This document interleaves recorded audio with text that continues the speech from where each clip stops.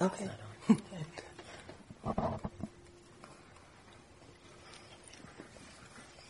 Thank you. So good morning, everyone. If you would, please place your hands, palms together, universal gesture of respect, and repeat after me. May I be a protector.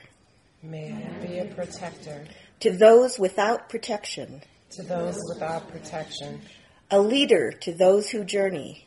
A leader to those who journey. And a boat. And a boat. A bridge. A bridge. A passage. A passage. For those desiring the further shore. For those desiring the further shore. May the pain of every living creature. May the pain of every living creature. Be completely cleared away. Be completely cleared away. May the pain of every living creature. May the pain of every living creature. Be completely cleared away. Be completely cleared away.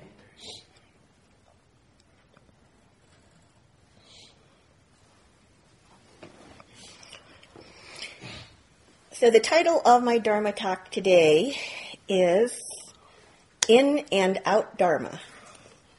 And I apologize to those of you who may be challenged by the vegetarian diet.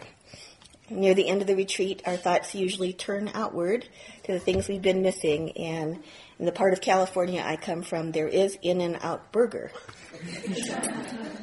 which I've actually never been to, so I'm thinking I should go at some point. So this is In and Out Dharma. We'll start out with in. So it's been said that when we sit in meditation, when we actually do meditation probably in any of the four postures, sitting, standing, walking, or forward, back, side-to-side movement, and lying down, that we're taking a journey into inner space. Our focus becomes inward. We're not paying so much attention to what's around us.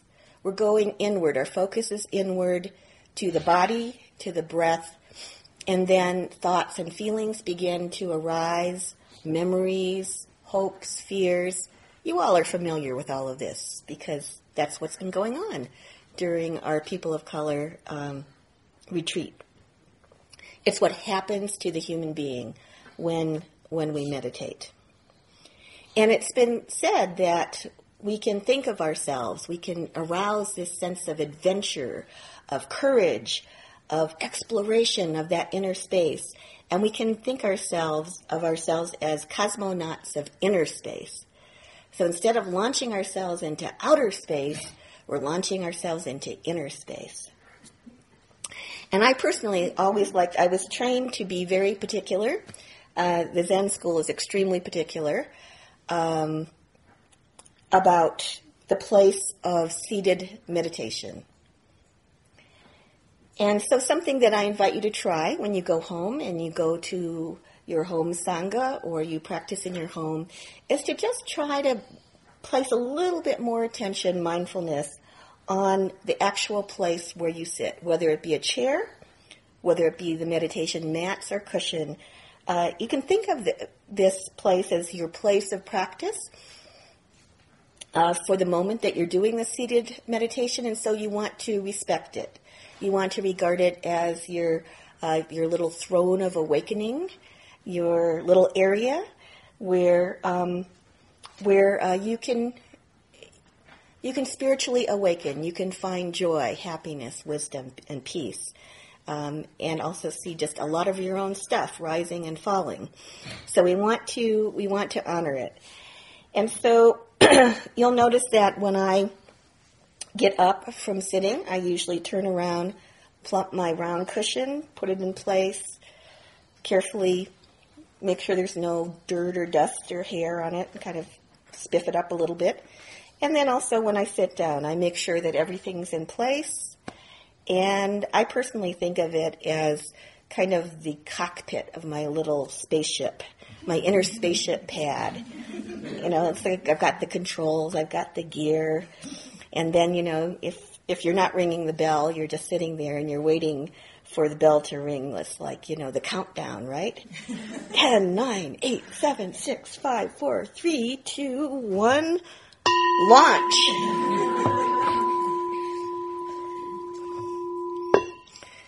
And then whatever happens in the next 20, 30, 40, 50 minutes.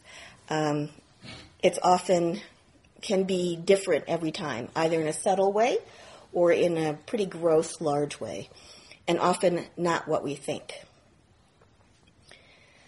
So what do we discover when we slow down and reduce outer stimuli? The meditation hall is a place where things tend to be kept rather orderly, neat, predictable, not too hot, not too cold, ideally, not too bright, not too dark, and within reason. And also, of course, there always are sounds in the environment. It's considered very favorable to establish a practice that we have a space that is, it's not dead silence, but just kind of reasonably quiet. I myself did my original training at the Zen Buddhist Temple of Ann Arbor, Michigan, which is located on Packard Road, one of the main thoroughfares through Ann Arbor. And that was the thoroughfare whenever there was a big fire in Ann Arbor, and the fire trucks and the sirens would go up and down.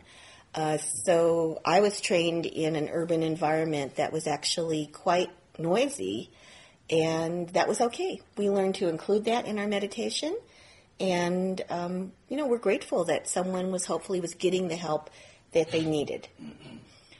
And same thing in downtown Oakland, where I practice now at the East Bay Meditation Center.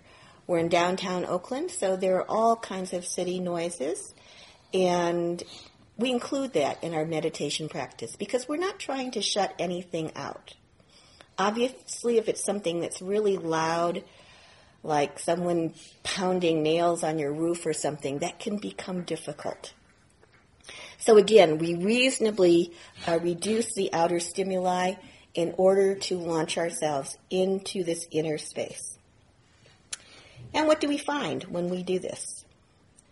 Among other things, and I'm sure this is no surprise to you, we find a lot of thinking. As noted in Vipassana, thinking, maybe more thinking after that, thinking.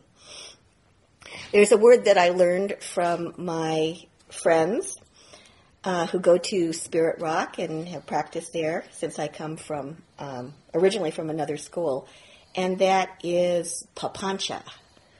I've also seen it as prapancha, otherwise known as yogi mind. And papancha, as I've heard it, one definition of it is uncontrollable proliferation of thought. Uncontrollable proliferation of thought. Just when we have hundreds, thousands of thoughts, all just uncontrollably begetting other thoughts and then other thoughts and then feelings come up. I'm sure we all understand that from a primary point of view. So it can be interesting to look at, and these thoughts can be pleasant thoughts, they can be unpleasant thoughts, or they can be like meh, neutral thoughts. Usually not too much neutral thinking because we're not too aware of neutral thoughts. A lot of it's either pleasant or unpleasant. Very common yogi mind thoughts are like, you're not supposed to be looking around, but you think, wow, that person on the other side of the meditation hall is really attractive. I wonder if they're single. I'm going to get their email address after the retreat. We'll see what happens.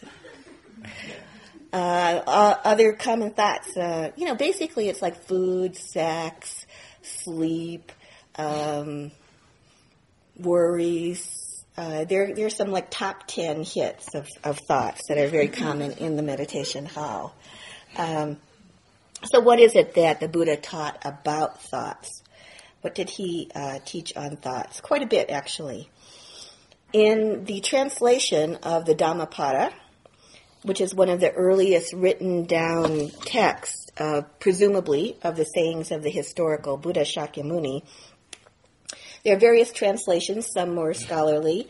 This one is more contemporary, more poetic, and it was originally assigned to us when I started Zen training in 1982, 83 in Michigan by the teacher, and I've tended to use it ever since. I actually have two other more scholarly translations, and I'll sometimes compare them.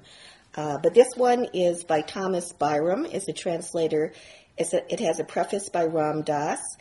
It's out of print, but I think you can get it online, and there are used copies available. So it's called the Dhammapada, the Sayings of the Buddha. And this one is really nice because it's also got these really beautiful photographs by a photographer of just everyday people, trees, emphasizing that these teachings are not. We don't have to live in temples. We don't have to go to another country. We can if we want to. However, they're for each of us in our everyday lives. So among other things, what did the Buddha say on thoughts? And I quoted to you the other night the famous one, which is, all that we are arises with our thoughts.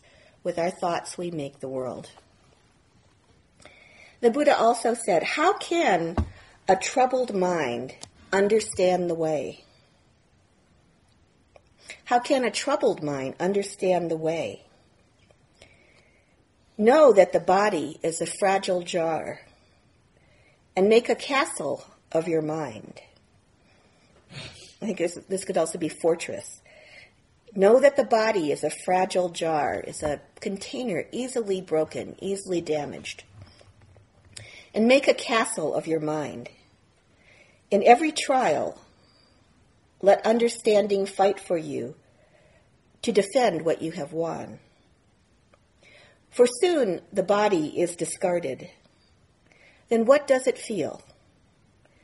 A useless log of wood, it lies on the ground. Then what does it know? Your worst enemy cannot harm you as much as your own thoughts, unguarded. But once mastered, no one can help you as much, not even your father or your mother.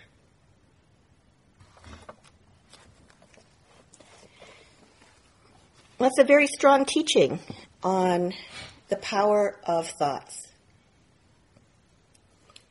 to either harm us and injure us or help us achieve our spiritual goals as well as our other goals in life for positive ends. So what do we need to do in order to start to, as the Tibetan teacher Sakyong Mipam Rinpoche says, to turn our mind into our ally? So that our mind is not our enemy, our mind is not our obstructor, our frustrator, our annoying neighbor. We want to turn our mind into our friend and our ally. And that means using our meditation practice in our everyday life in order to understand the nature of thoughts. We need to see clear demonstrations, probably many times, of how easily our buttons can be pushed. And this is particularly done,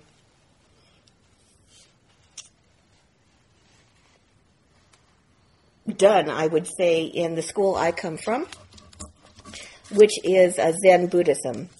And probably, as some of you kind of know, either intimately or more distantly, there is a function of some Zen, not all, which is what is called the koan practice.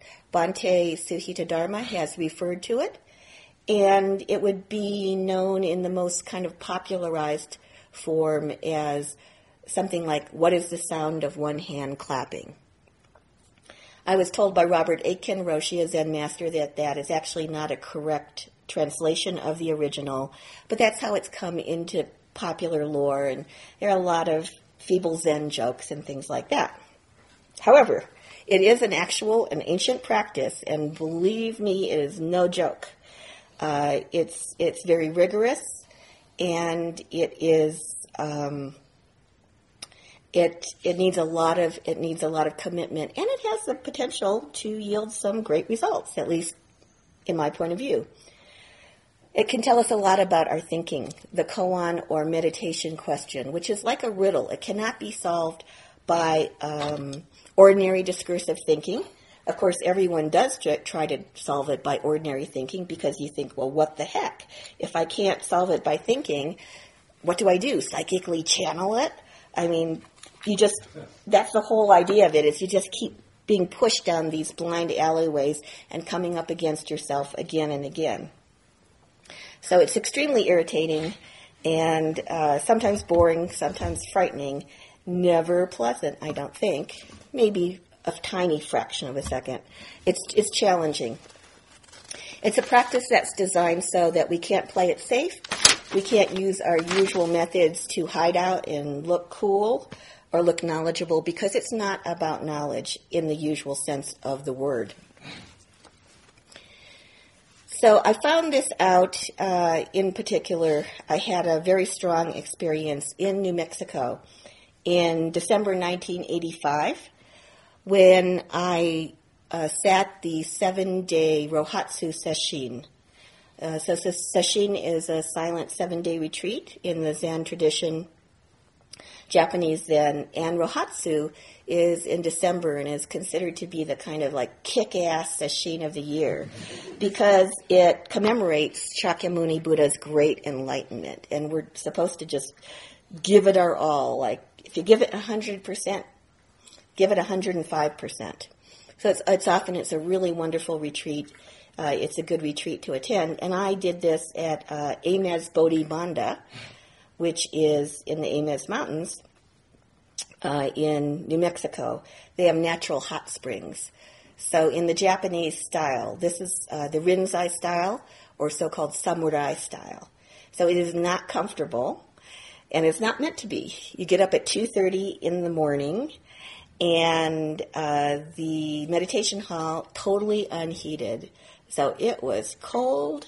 However, every day we would get a chance to go kind of march in military style to the hot springs and take this nice soak. And that was so good. It was really, really nice.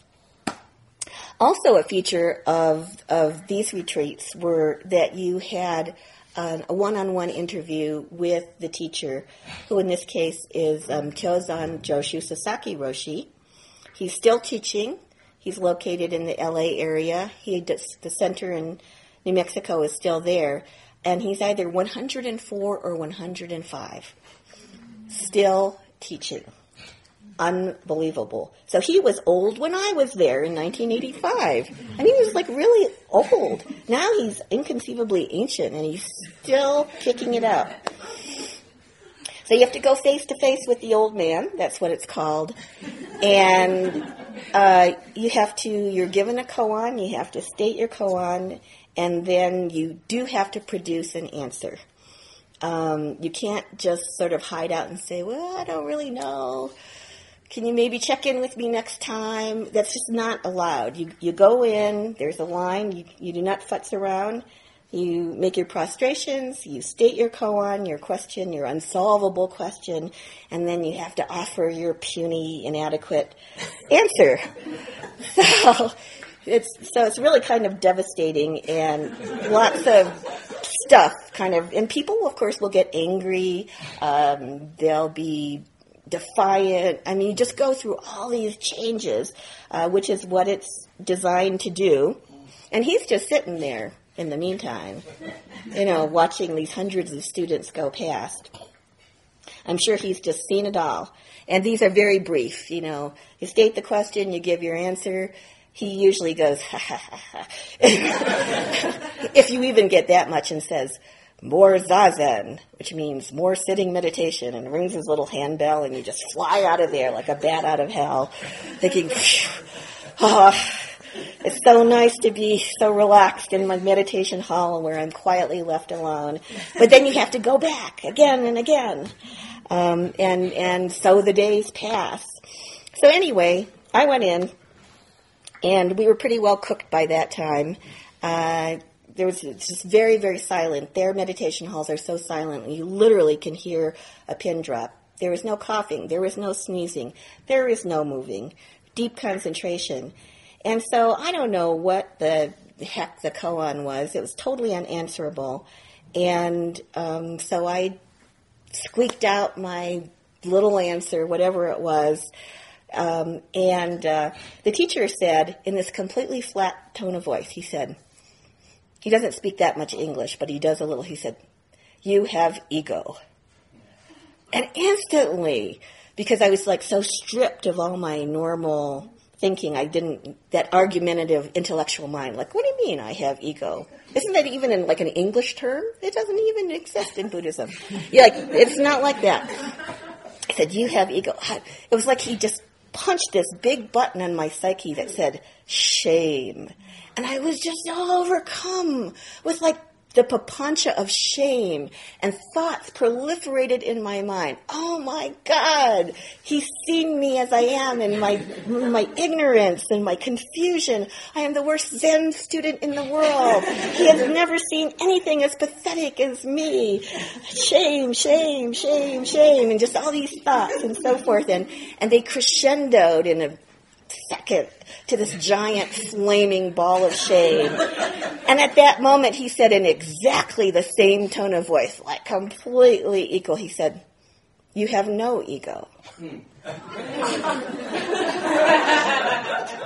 at that, I'm ashamed to admit it, but this is the truth. Then he had just punched the hubris button, the delusional, like everybody during a meditation retreat often at some point thinks, wow, I'm really enlightened. Other people may not understand, but I do. And so he punched the hubris button of spiritual delusion, and I thought, oh, wait a minute, I am a pretty good Zen student. Maybe I have sort of gotten enlightened. Roshi sees. He sees me. Oh, I'm a liberated being. This is so wonderful. I can't even look at Sujita because something bad might happen to me. This is a true story. It's very humiliating, and I'm sharing it with you to tell you about thought. And so then there was like this crescendo of hubris and delusion, followed by extreme shame, because I thought, then I had doubts. I thought, well, maybe not. And then I just, it hit me. He had yanked my chain. Within a few seconds, I had gone from the deepest pit of hell to the highest point of, enlightened heaven. And then suddenly I just came right down to earth. I landed and I thought, oh, damn. And of course, Roshi said, more zazen. Dang-a-lang-a-lang-a-lang. And I flew out of there. I was so happy to leave that interview room. And I was so happy that there wasn't like a hidden camera in there as far as I knew, and that it was all private, and I didn't have to ever tell anybody because, it was really, really embarrassing. And it taught me a lot because it was so dramatic. So over time, we learn this, that all thoughts are not facts. If there's one thing that you could take away into your everyday life, this might be a good one to take. All thoughts are not facts. In fact, most of them are not facts. One thought can send us to heaven. I love you, I love you. Another one, immediately to hell. I don't love you anymore. What is the nature of these thoughts? So through meditation practice, our mind slowly becomes more stable, more open, more flowing, more inclusive, because we understand that every time we have a thought, we don't necessarily need to follow it. We don't necessarily need to build on it. We don't necessarily need to do anything about it at all, except let it have its little thought existence life, pops into being at some point, we become aware of it at some point, It has a certain duration. Afflictive thoughts, of course, that causes a lot of suffering can be quite repetitive, quite long-lasting. Other thoughts go by in a nanosecond. However, they all have a beginning, a middle, and then they do have an end where they change or dissolve or disappear. We see this drama happening, this pattern happening over and over in sitting meditation practice in particular. Because in movement meditation practice, often we're going with the movement, and that can be very good for our bodies or if we have a lot of agitation. Sitting meditation is considered important for those of us who are inclined that way. Not everyone is, because it provides such a minimalistic container in which there is nothing else to do except to face our minds. So thoughts are very powerful. And as spiritual scientists, another term that Bhante Suhita Dharma used in his Dharma talk yesterday, we can also try to understand the nature of thought by doing what I call little thought experiments. So this is a story of a thought experiment I did, and some years ago, an old friend of mine put together he was with a movement organization called Spirit in Business, which was about spirituality in the business world. And they had a couple of very successful conferences, I believe one in Europe and one on the East Coast, and so then they organized one in San Francisco. So anyway, I connected with my old college friend around this and said it was going to be in a fancy hotel in downtown San Francisco, and I said, I'll volunteer to set up in person a meditation room. So then people can come and meditate or pray or contemplate whenever they like during the conference. And I'll also invite a friend of mine, a Zen priest from San Francisco Zen Center, to give instruction, and it'll be really cool. And he said, okay. So I was given, they had a number of rooms rented for this conference in the hotel, and other things were going on as usual. So the room they gave me was supposed to be in a quiet corner. It was away from the big rooms where various lectures and seminars were going on. And I was off in a little corner, down a hall, just tucked away. It had a rather nice windows at the corner where I could look down. It was downtown San Francisco. It was really nice. And so I had some meditation mats and cushions I'd lugged in from San Francisco Zen Center, and of course there were chairs, and I had a little candle, and then I just figured that if no one came by for most of the time, I would use it for me. It would be my little private solo sitting retreat, and that then when people came, it would be interesting to see who came. And people did come, usually before meals, and in the morning we had yoga, and I met some very nice people. However, most of the time I was alone. So I was sitting in meditation, and I could hear some noises in the hotel around me, but it was pretty quiet. And then on about the third day, after I'd done quite a bit of sitting by myself, I'm sitting, and these huge noises start, just like down the hall, like the distance between me and the kitchen, not far down at all, though I can't see it. It sounds as though somebody is both destroying and moving huge pieces of furniture. I can't believe it. I thought, surely they know that a conference is going on. We have this quiet room here, and whatever they're doing there, it'll just die down in a minute or so. So I talked to myself in this way and continued to sit. It got even louder. And it just got worse and worse and louder and worse until I just had to give up any pretense of equanimity and admit I was just totally enraged. I was so irritated. And I had all of these thoughts proliferating through my mind like, well, this is outrageous. I mean, here it's so noisy. No one can meditate here. I should tell my friend who organized this conference, and he should ask for some of their money back, and so on and so forth. And, who are these fools? And many uncharitable thoughts came through my mind. So there I was in the hell realm of irritation and anger and wanting some revenge and that kind of thing.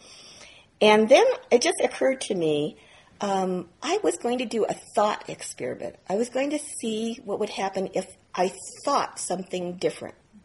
Now, I'm not crazy, or I don't think I am. So I didn't think that this was I was going to manipulate reality. I just thought, I'm just going to try this little experiment. And I invite you to do the same.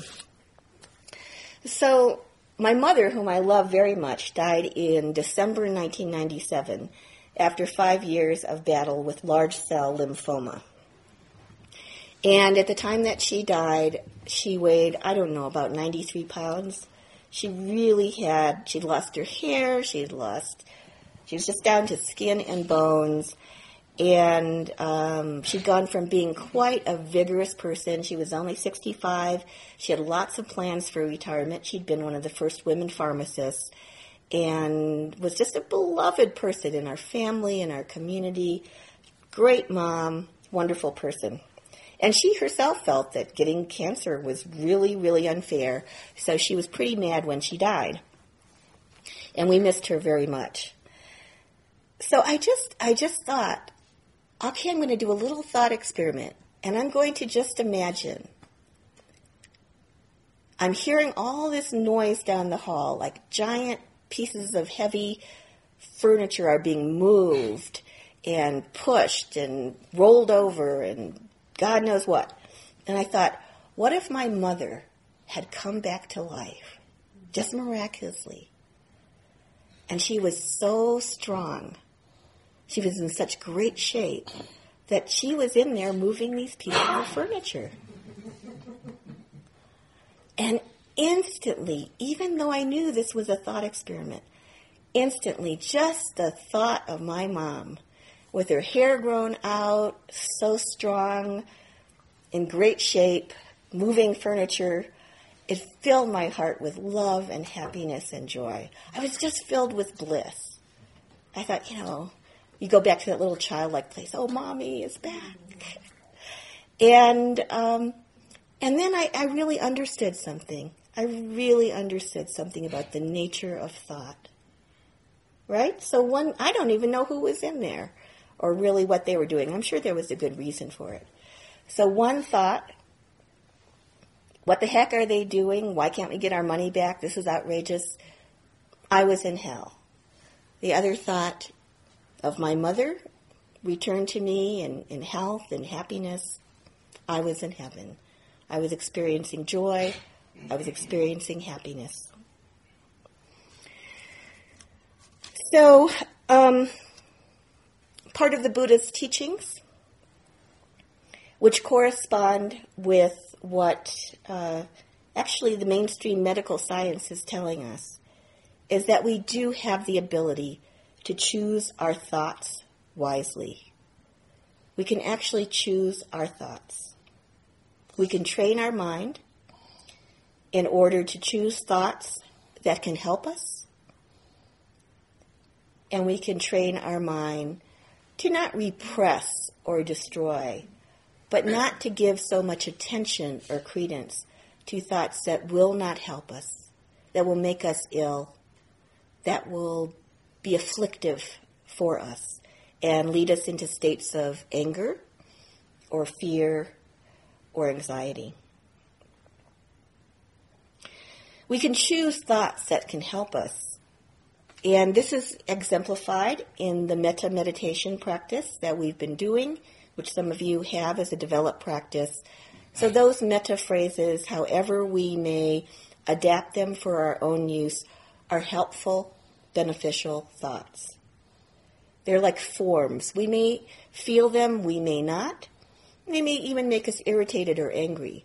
If we do them as a practice, however, they're like a form of a beneficial thought, a helpful thought, a constructive thought, a powerfully good thought that over time becomes more and more natural to us until it's one of our automatic go-to places.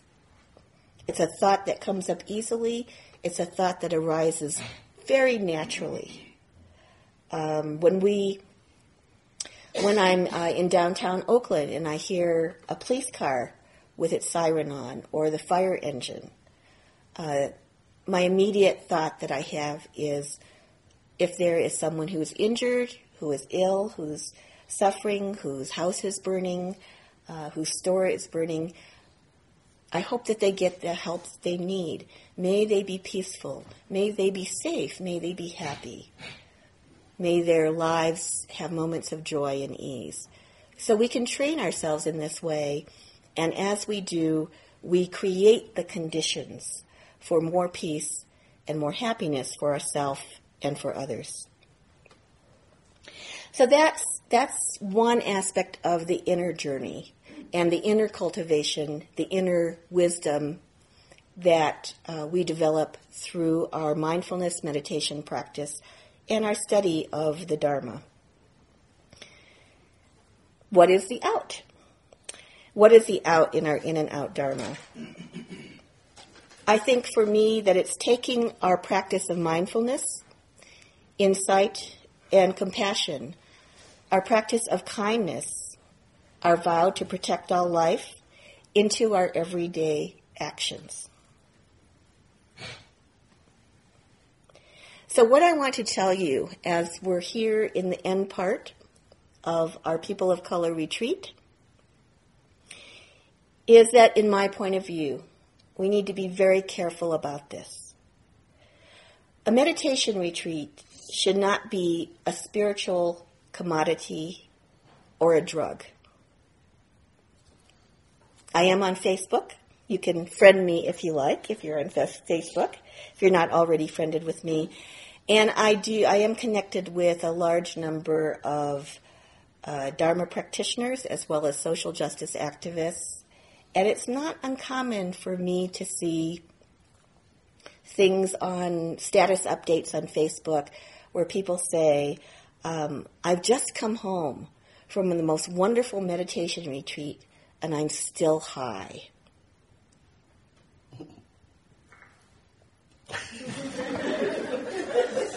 Is there something you would like to say, Venerable? No, go ahead. You can say it. I don't have anything to say. Okay.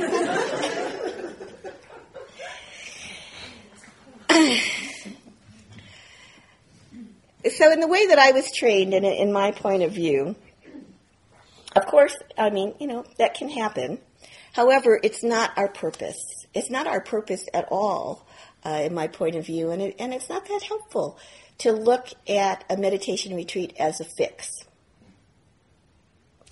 We go to the meditation retreat, we get quiet, we eat delicious vegetarian food, we think our spiritual thoughts, we hear edifying Dharma talks, we try to practice mindfulness, and then this may not apply to you, I'm saying we in the sense of some folks, and then we go home and immediately, even before we get home, we turn on our iPhone, we immediately start thinking about all the things that we have to do, and our old habits immediately rush in and assert themselves because they're very strong.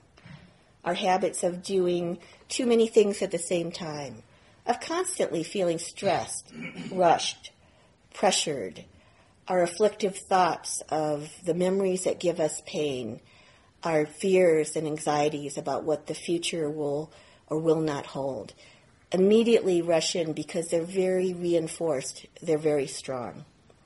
And that's natural. But the question becomes, when we leave this retreat, are we going to take what we've learned and apply it and adapt it and really make it work for us? Or are we going to let it just kind of die away quickly or slowly until we think, well, gee, I think I need another meditation retreat so I can get that wonderful spiritual feeling again. So it is possible. It is possible. I do believe that retreat time is wonderful. And I also believe that it's completely possible to take our practice into action, to find ways to integrate it into our everyday life. Most of us are quite busy, and that's okay. We can find ways. We can be creative. We can adapt. We can investigate. We can share best practices with our friends, and we can find friends who reinforce our best practices. That's probably one of the most important things. If you don't already have a sangha at home, create a sangha. Go online. You can find cyber sanghas. Advertise for a meetup group. There are lots of ways to do this. Everyone can have a sangha, even if it's just your cat or dog sangha. And if you're by yourself, that's okay too. You can be a sangha of one. So, in ending, I'll end with a little story about taking the Dharma into everyday life. And I think that yesterday in the wonderful talk that Bhante Suhita Dharma gave, he talked about a form of Dharma preaching he'd heard for the first time that astounded him. What's that called? Bana? Mm-hmm. Bana preaching, which was kind of like hellfire and brimstone. Right. Kind of very amazing, right? Right. Yes.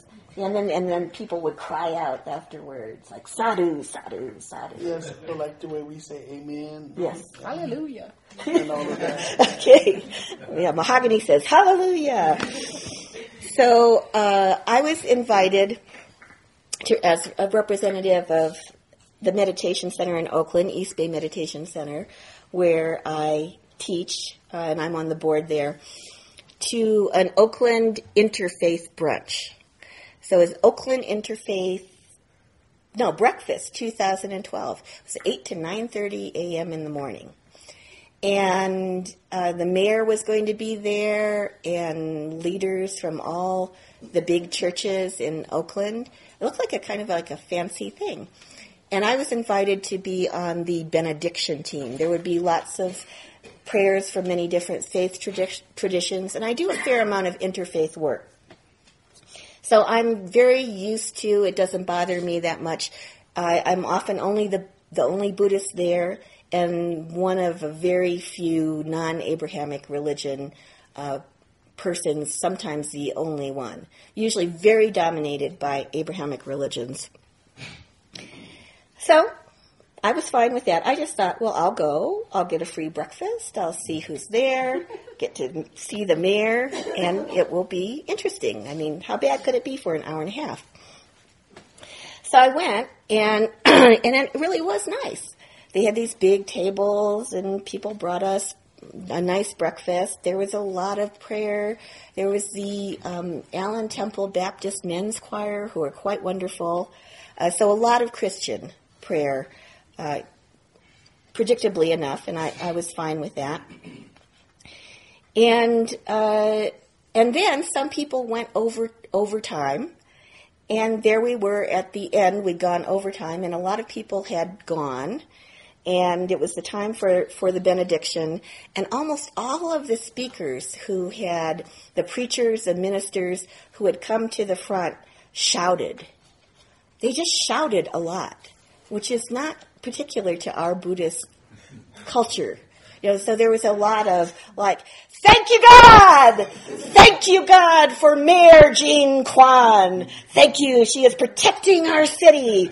Thank you, oh Lord, for the Oakland Police Department. The OPD is used to being reviled and everything by the Occupy Oakland. They were there with their guns on, eating their breakfast. Thank you, Lord, for the Oakland Fire Department. These are our first responders. They come to our neighborhoods. They help our people. Thank you, Lord. Thank you. Thank you. So there was all this shouting. It was very invigorating, and singing. And so the purpose of the interfaith breakfast was to address issues of violence in Oakland. We do have a lot of problems, and many of which are familiar to me and not uncommon to urban areas such as homicide. And we also found out from the police chief during this interfaith breakfast that human trafficking has become a huge problem in Oakland. We are a port city, and that there are many children. There are many children who are on the streets and who are being sold. So, of course, this was very heartbreaking and brought us together, because if there's one thing that can bring many different communities together, it's our kids. We want our kids to be safe and protected from harm, both inner and outer. We want them to be strong and healthy, peaceful and happy. We want them to be able to play and be joyous and not be stressed, to be at ease. We want them to be able to accept themselves as they are and to grow and to be happy. So there was a deep unity, I felt, that emerged from this wonderful interfaith breakfast.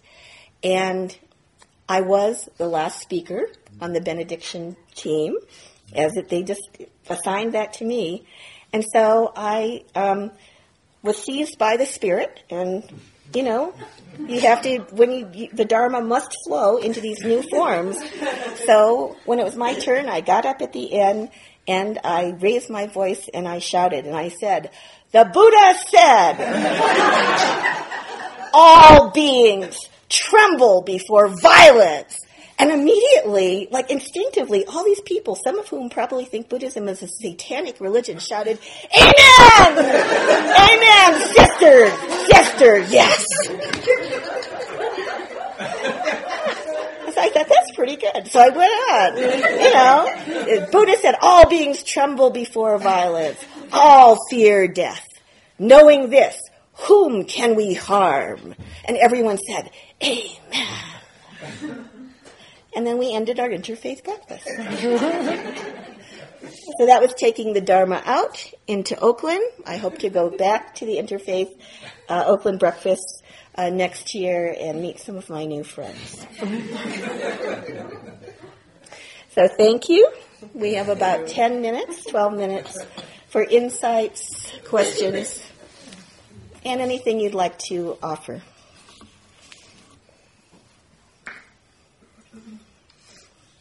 I'd like to make one quick comment. Yes, please, and loudly too. Mushim is mentioning about like going to maybe Mount Baldy and to have a practice session with the Roshi. And one thing is that when we line up to go for the interviews, there's a bell. And the worst thing in the world is when you hit the bell, then you get up and you walk before the Roshi and he says, "Get out." Just like that. It's the bell. You have to know how to hit that bell. And it has to have the right sound. And then you can go and proceed. And either he's going to tell you to get out. And knowing that particular Roshi, he likes to create certain situations and then sit back and look to see what happens. He's like me. Exactly. You and your horror movies. Yeah. It's like, don't go there, don't go there. And of course, as students, we all go there. Yeah, but it's all the sound of the bell. When you hit the bell, and then go around and go back. That makes people really mad. I know. When they go in, they've cooked up this pretty good answer, and then it's like bing, bing, bing. Mm-hmm. Anyone else? Comments? Questions? I have a very mundane question. Bring it on. So since I was a kid, I've always seen Buddhists counting beads. Mm-hmm. And I've seen you doing that during the retreat, and I've seen Bhakti doing that as well. My question is, what are you doing? Oh, that's not a mundane question at all. So the question is, when Buddhists are using the Buddhist beads and appear to be counting them. Or saying, like, I know when Catholics are saying a rosary, I know exactly what they're doing. Yes. And I'm not even Catholic. I was raised Buddhist, and I don't know what people are doing with their beads. Oh, no, that's a good question. Well, there would be various practices. So mine is very simple. And this was what I was trained in. So in Korean Buddhism, the name of Kuan Yin, the Bodhisattva of great compassion, much beloved, is Kwan Seum. So same thing as Kuan Yin or Kannon in Japanese, Kwan Seum. Posal means Bodhisattva, great being of enlightenment. So there's a lot of Kwan Seum Posal chanting in Korean Buddhism. You can go on for days. You can do a chanting practice. And then, so my practice with this is with each bead, I'm silently reciting Kwan Seum Posal, Kwan Seum Posal, Kwan Seum Posal. Great being of compassion, great being of compassion, great being of compassion. Bhante, what would be a practice that you do with I know you have Tibetan beads. Mm-hmm. There are various styles. Yeah, I do many different kinds of mantras like the ones you just made. Not only do the Tibetan ones, I do the Vietnamese ones, I do the Chinese ones, and sometimes when I feel like it, I also do Christian ones. So it's just counting, and the ones that's closest to me to make me feel a little bit better. When you have one of those days or one of those moments and you want to do those things. And it's very good for quietening your mind. But I do many different kinds. But the most popular is the Kuan Yin, Kwan Seum Buddha. Those are very popular. That's for most people that do. And then we have, of course, our secret ones from the Tibetan ones that we do as well, too. That's given by the Lama. That's it. Mm-hmm. And you could probably do it with the name of Amida Buddha, right? Oh, yeah, we do that too, yeah. Like Namo Amitabha. Yeah, Namo Amitofo, Namo Amita Buddha, Namo Amita Buddha, hundreds and hundreds and hundreds and hundreds and hundreds of times. So if you ever get stuck in like a really boring meeting, no, it does. It keeps your mind really fresh. You're sitting there. You can keep it under the desk. Yeah, and you can also use the short one. Right, or use the wrist one. So it's a really fun practice. Give it a try.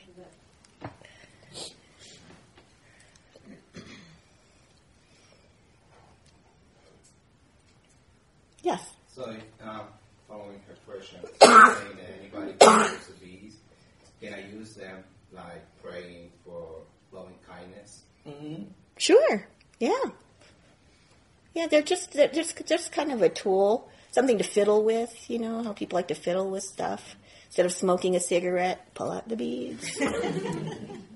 No, it is. There's something about that tactile feedback, which is really good in order to strengthen and calm the mind. And usually there's a significance to the number of beads. This is a 108 strand, and 108 is significant in the Dharma.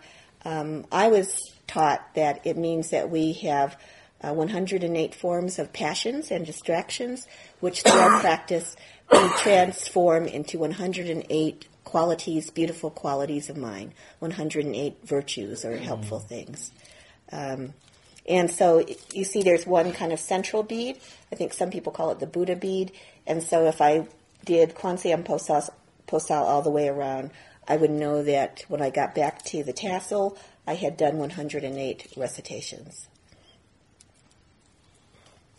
Is that something, can you buy beads for yourself, or should they be a gift from someone?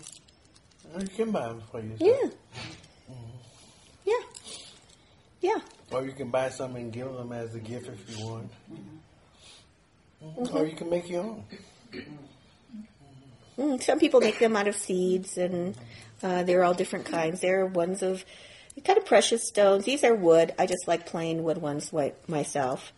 So again, the point is to use them, to actually use them for your practice, and not necessarily to think of them as, hey, now I'm bringing out my jade mala, or now I'm bringing out, and people say, wow, that's really a fancy, looks so expensive. Where'd you get that from? So it becomes that spiritual shopping thing again. So, The get drama. what? The drama. I like to do that too. The drama? I have one that just blow you away, and you haven't seen it. Well, why haven't I seen it? Because the occasion hasn't arrived. Fine, we'll have to make an occasion. Okay, we will.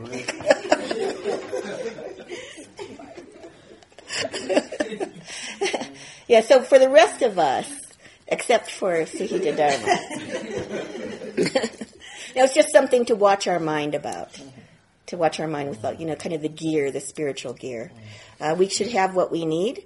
Like a really good meditation cushion, if you use it, is a wonderful thing to invest in. It's a very, very good tool. Or your bench, whatever it is that encourages you and supports your practice.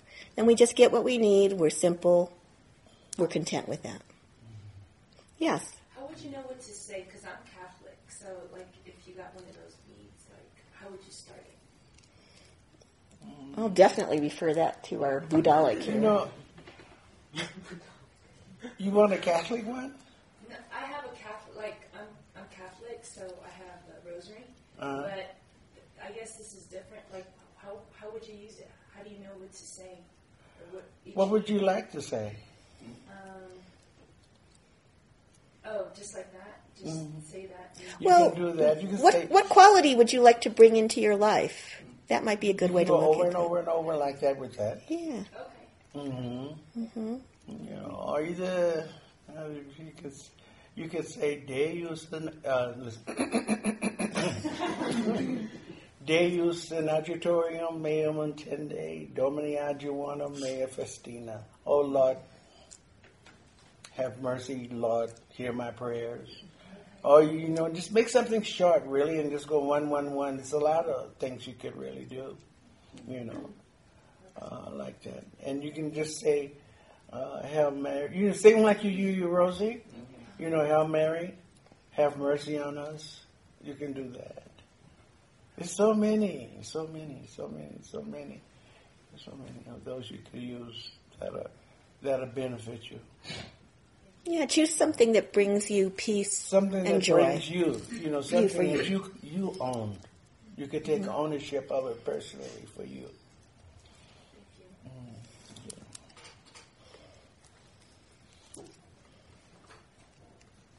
Yes.